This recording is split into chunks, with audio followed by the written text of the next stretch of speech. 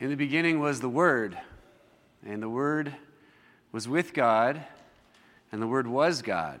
And he was with God in the beginning. Through him all things were made. Without him nothing was made that has been made. In him was life, and that life was the light of all mankind. The light shines in the darkness, and the darkness has not overcome it. This is from John 1, first verses. And in verse 14, we get the punchline, which is the Christmas story, John's version of the Christmas story. The Word became flesh and made his dwelling among us. We have seen his glory, the glory of the one and only Son, who came from the Father, full of grace and truth.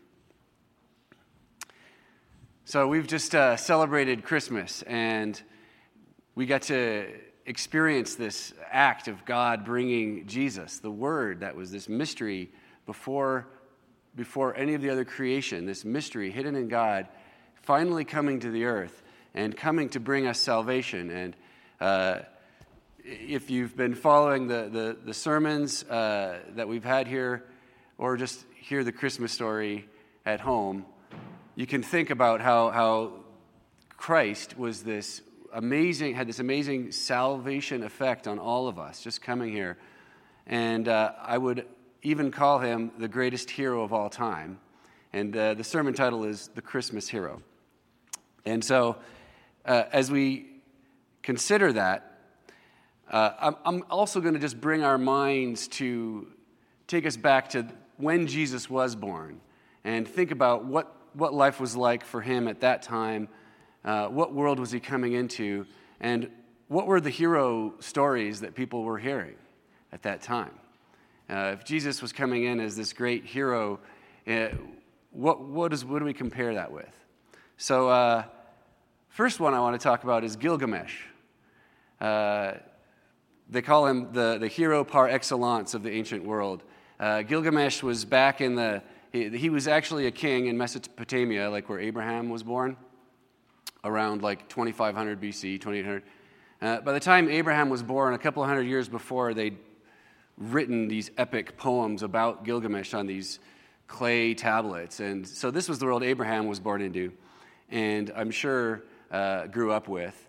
And of course, these stories resonated throughout all of the Middle East. So who was Gilgamesh? Well, he started out as this bad king, and they're like, we got to the gods of the age were like, we got to send someone against him. So they created this wild man, and I wrote this all down so I could remember, because it's the words of the names are not. Anyway, it doesn't matter the name. He wrestles against this wild man, and they end up becoming friends. So they set out together on these adventures, and one of them is they're going off chopping trees in this forest, and this great ogre comes to attack them, and through their wits and their might and through the blessings of the gods, they end up killing this ogre, Humbaba. And so they're using their wiles and their strength. And then they go and one of these sub-gods falls in love with him. And he's like, no, I've heard about you. So they send this bull of heaven to come kill him. And he ends up killing this bull. And it goes on and on. There's like 5 of these tablets, and I won't go into all of them, but these are kind of the foundational hero stories that were going on in those days.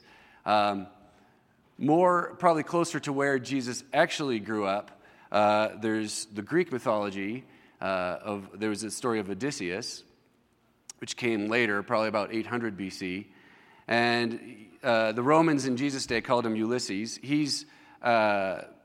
He was on some of the coinage that Jesus, and others around him would have been spending, and that's a long. If you haven't read the Iliad by Homer, it's very long and drawn out, and I'm sure my daughter would love the story because it's full of adventure, and she's all into Greek mythology and whatnot these days.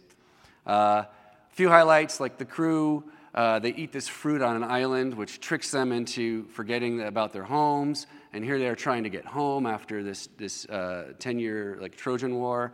And so, he has the wits to not eat the fruit, and he forcefully drags them all back to the boat. Another time they get trapped on an island with this Cyclops giant and other beings, and they're trapped, and he tricks the Cyclops. He basically blinds the Cyclops, and who are you? And he says, my name is Nobody.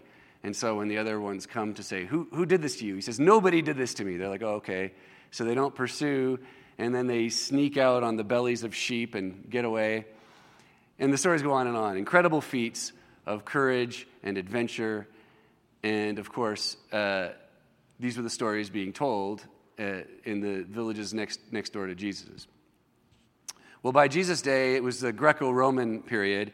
So the Romans had the rule, but they were heavily influenced by the Greek thought, right? So now you have the stories like Hercules and Perseus. Hercules was on the denarius coin in Jesus' day. So when we talk about them spending the money that they were spending, that was it. So this is how prevalent. So Jesus may not have been told these stories by Mary and Joseph at night, but he certainly knew them and heard them. And in fact, they were all around in their whole society. And Hercules, you may be more familiar with him, but he had like 12 labors. He had to kill the 9-headed Hydra. He captured the Cretan bull. He cleaned, I don't know what this one was, he cleaned the Aegean stables in one day.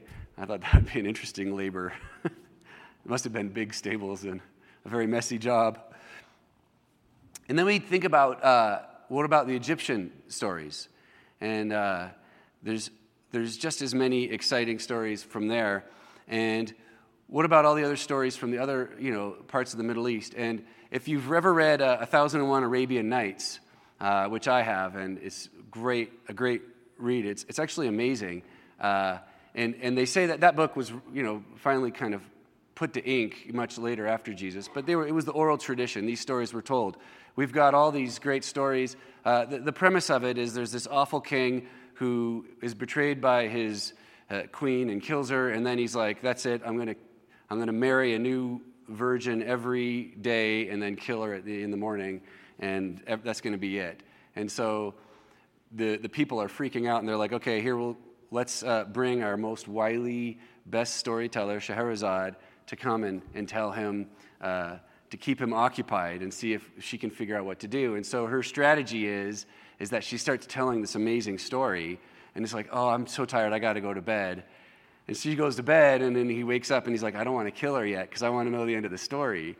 And it goes on, and she tells 1001 of these nights worth of stories. And these are stories that I'm sure a lot of them you are familiar with. Aladdin, Ali Baba and the 40 Thieves, he says, open sesame. You've got the 7 voyages of Sinbad, and there's 7 of them. So these stories are passed on for centuries, and this is, like I said, I don't think Mary and Joseph were probably telling these stories to Jesus at night. I imagine they were telling more Jewish stories, but they were still around him. And actually, some of the Jewish stories that he probably was told at night were probably not necessarily what we would think of as, let's just say there were some aggressive stories. The Maccabees, First and Second Maccabees are 2 books of the Bible that in our Protestant circles we don't really include them in our Bible, but the Catholics do, and other traditions have these books. And basically, it was almost not quite 200 years before Jesus was born that Egypt came in. Antiochus, he basically came in and said, you guys aren't allowed to, we're going to kill you if you keep your Jewish faith anymore.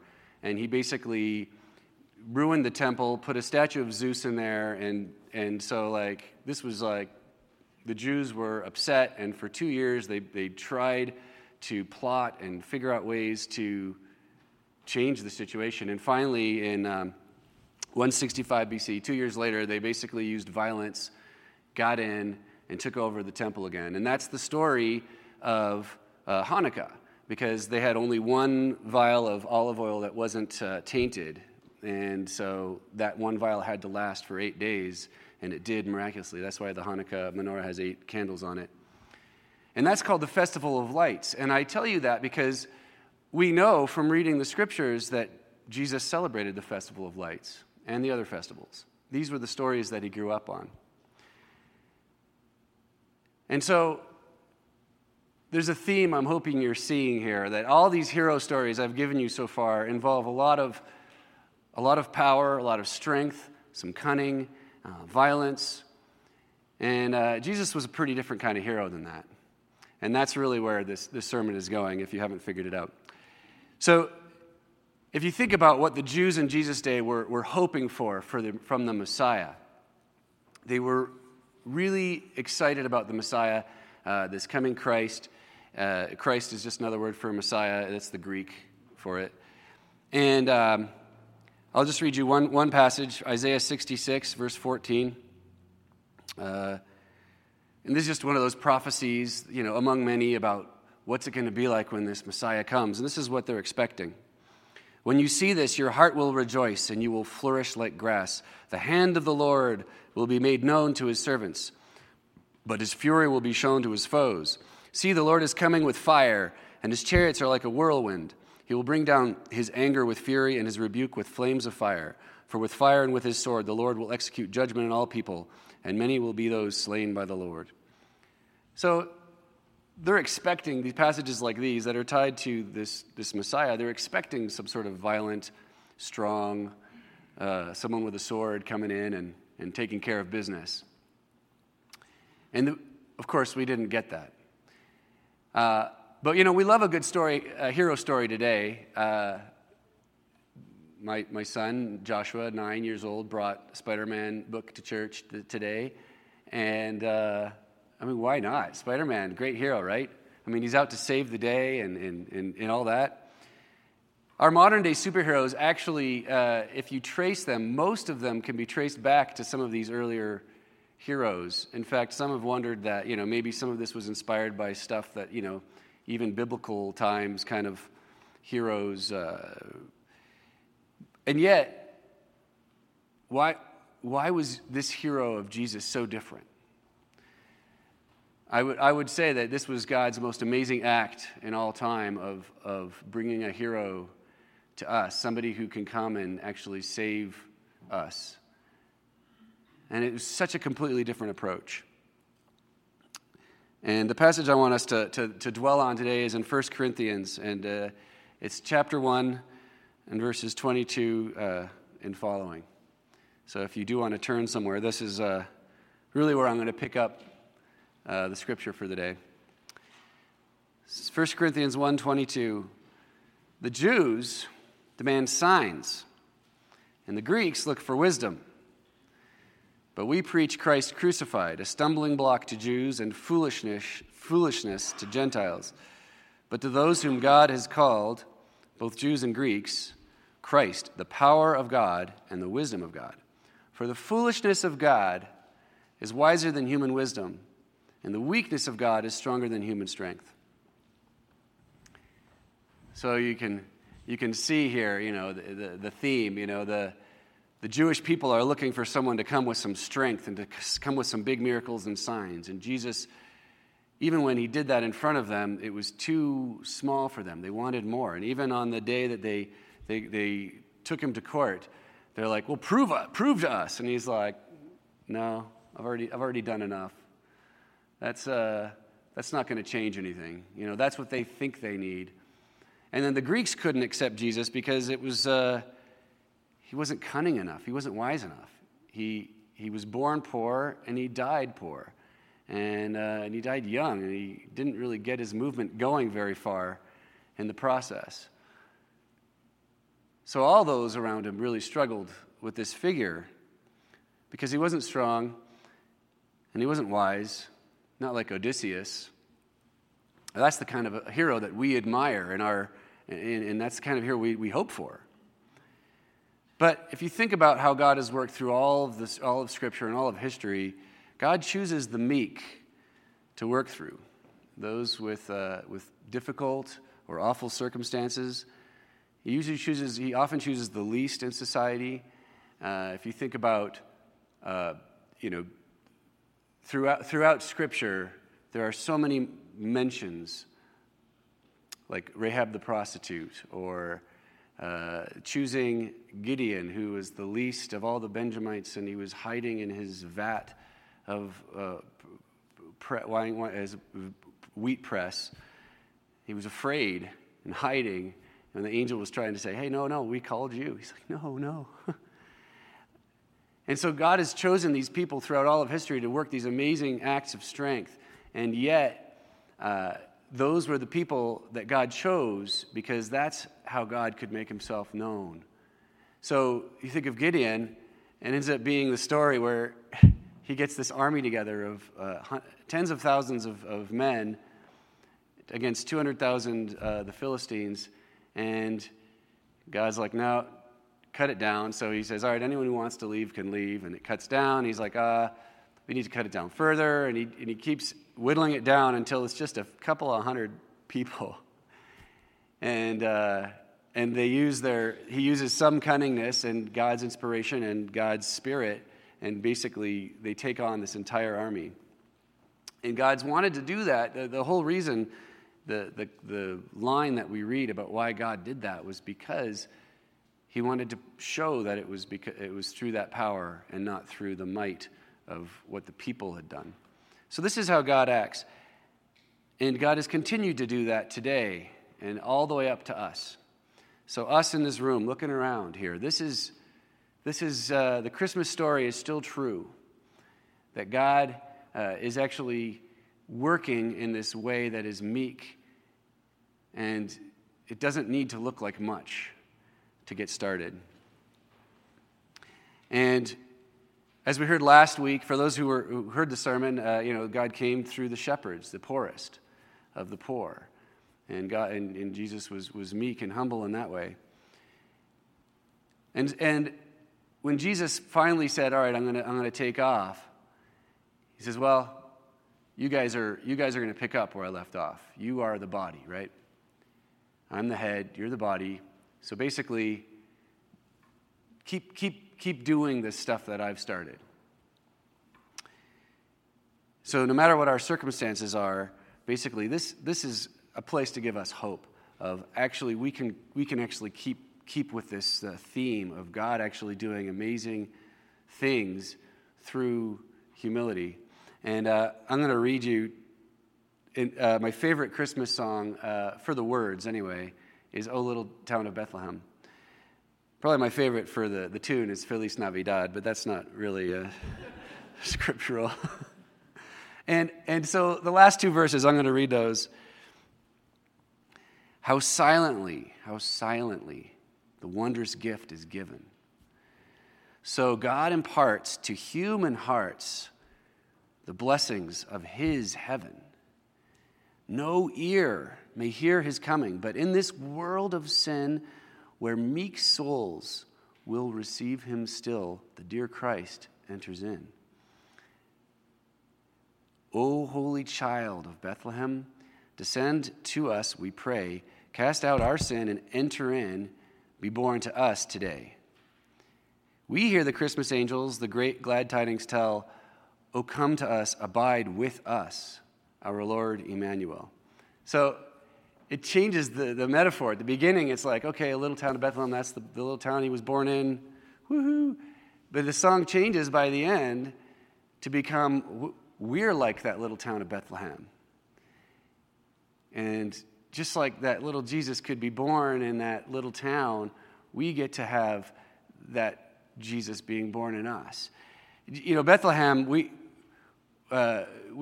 know it well because of the songs and the stories, but it was just kind of some small shepherd town next to the real place where things were happening.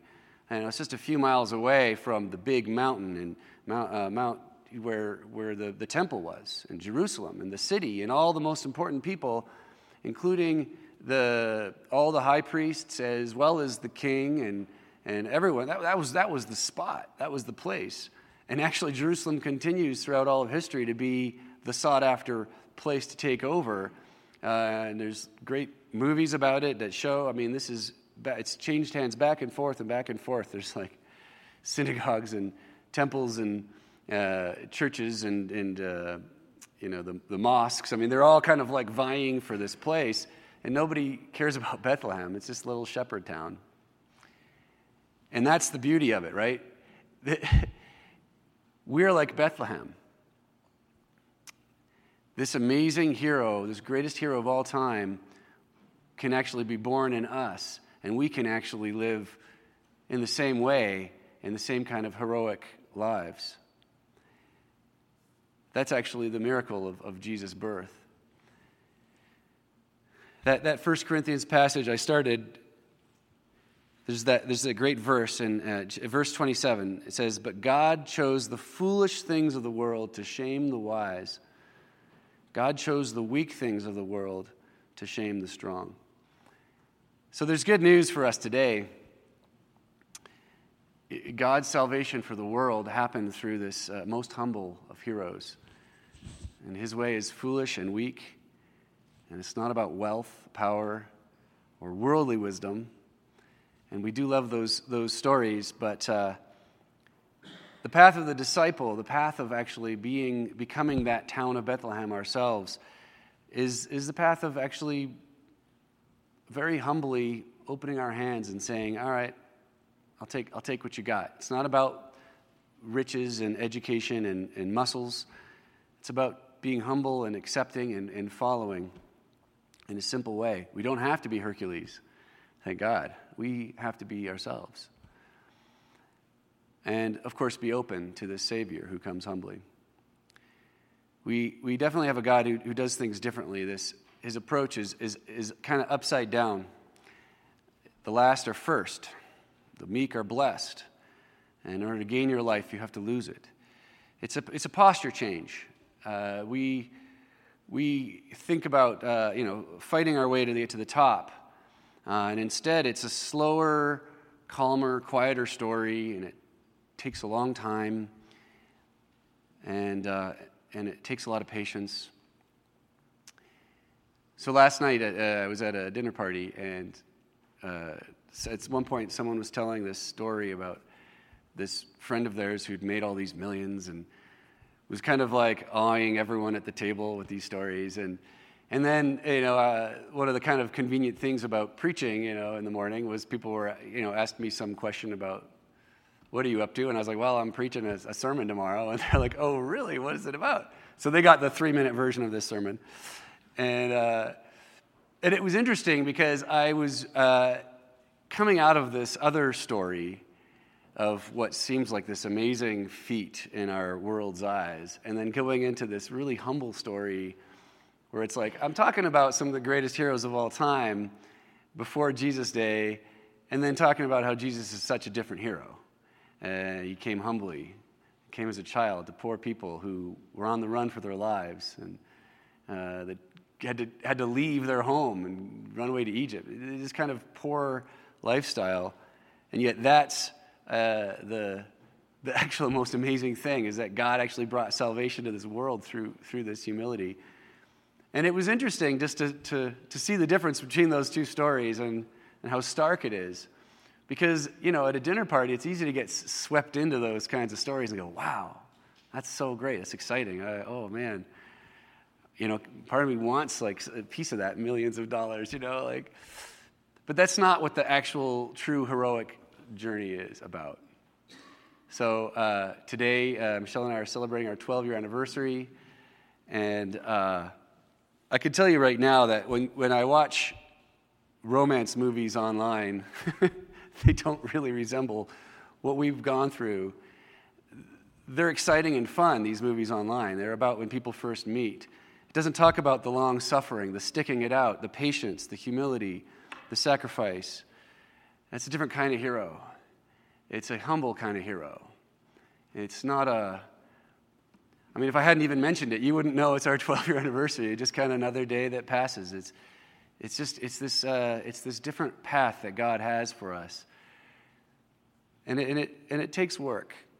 But it's beautiful, because what God wants to do is take all the things that He's gifted us with the most, the areas that He's designed us for, and actually be our best with them, just like He did with Jesus, and to take the giftedness that we've got and make that a gift to the rest of the world. And that's our way of actually contributing to being the hands and feet, is to live out our lives in this maybe less grandiose way, Maybe it's not slaying some cyclops, but it's important. It's actually the follow-up. It's the continuation of the Christmas story. This is where it goes. It leads here to this room with us. And I just want you to think for a moment as we're coming into the new year. We have a year ahead of us, and God has put on all of us, on our hearts, something that is our way of blessing those around us, blessing the world this year. Just think about that for a minute. Sir, is there some way that God is excited to use you this year and to continue this ministry, this Christmas ministry of blessing those around in a humble way?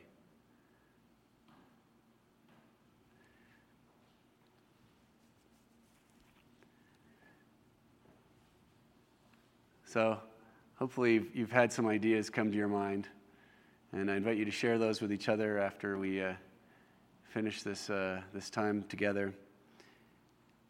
One of the things that I find really exciting as I get into New Year's is I usually do some sort of goal setting, or like this year with one of my best friends, we both sat down 5 things I want to learn this year and 5 things I want to accomplish this year, and nothing was like massive and grandiose, but it was a reflection of that question of like, well, what is God doing in your heart right now? Where is he leading?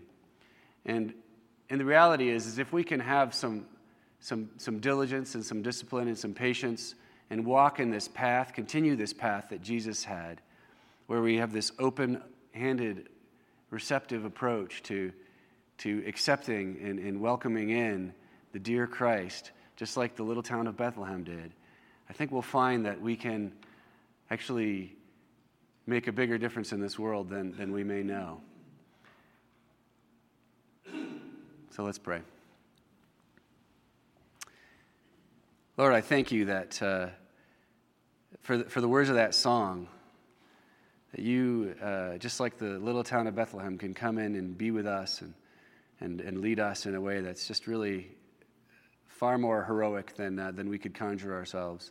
Help us to be resistant against the messages we hear around us that we need to be strong or powerful or wise or wealthy in order to make a difference or in order to achieve things in our lives. Help us to be able to be as wise as you are, your foolishness, and to be as strong as you are in your weakness. And help us to be able to welcome in the Christ as the little town of Bethlehem did.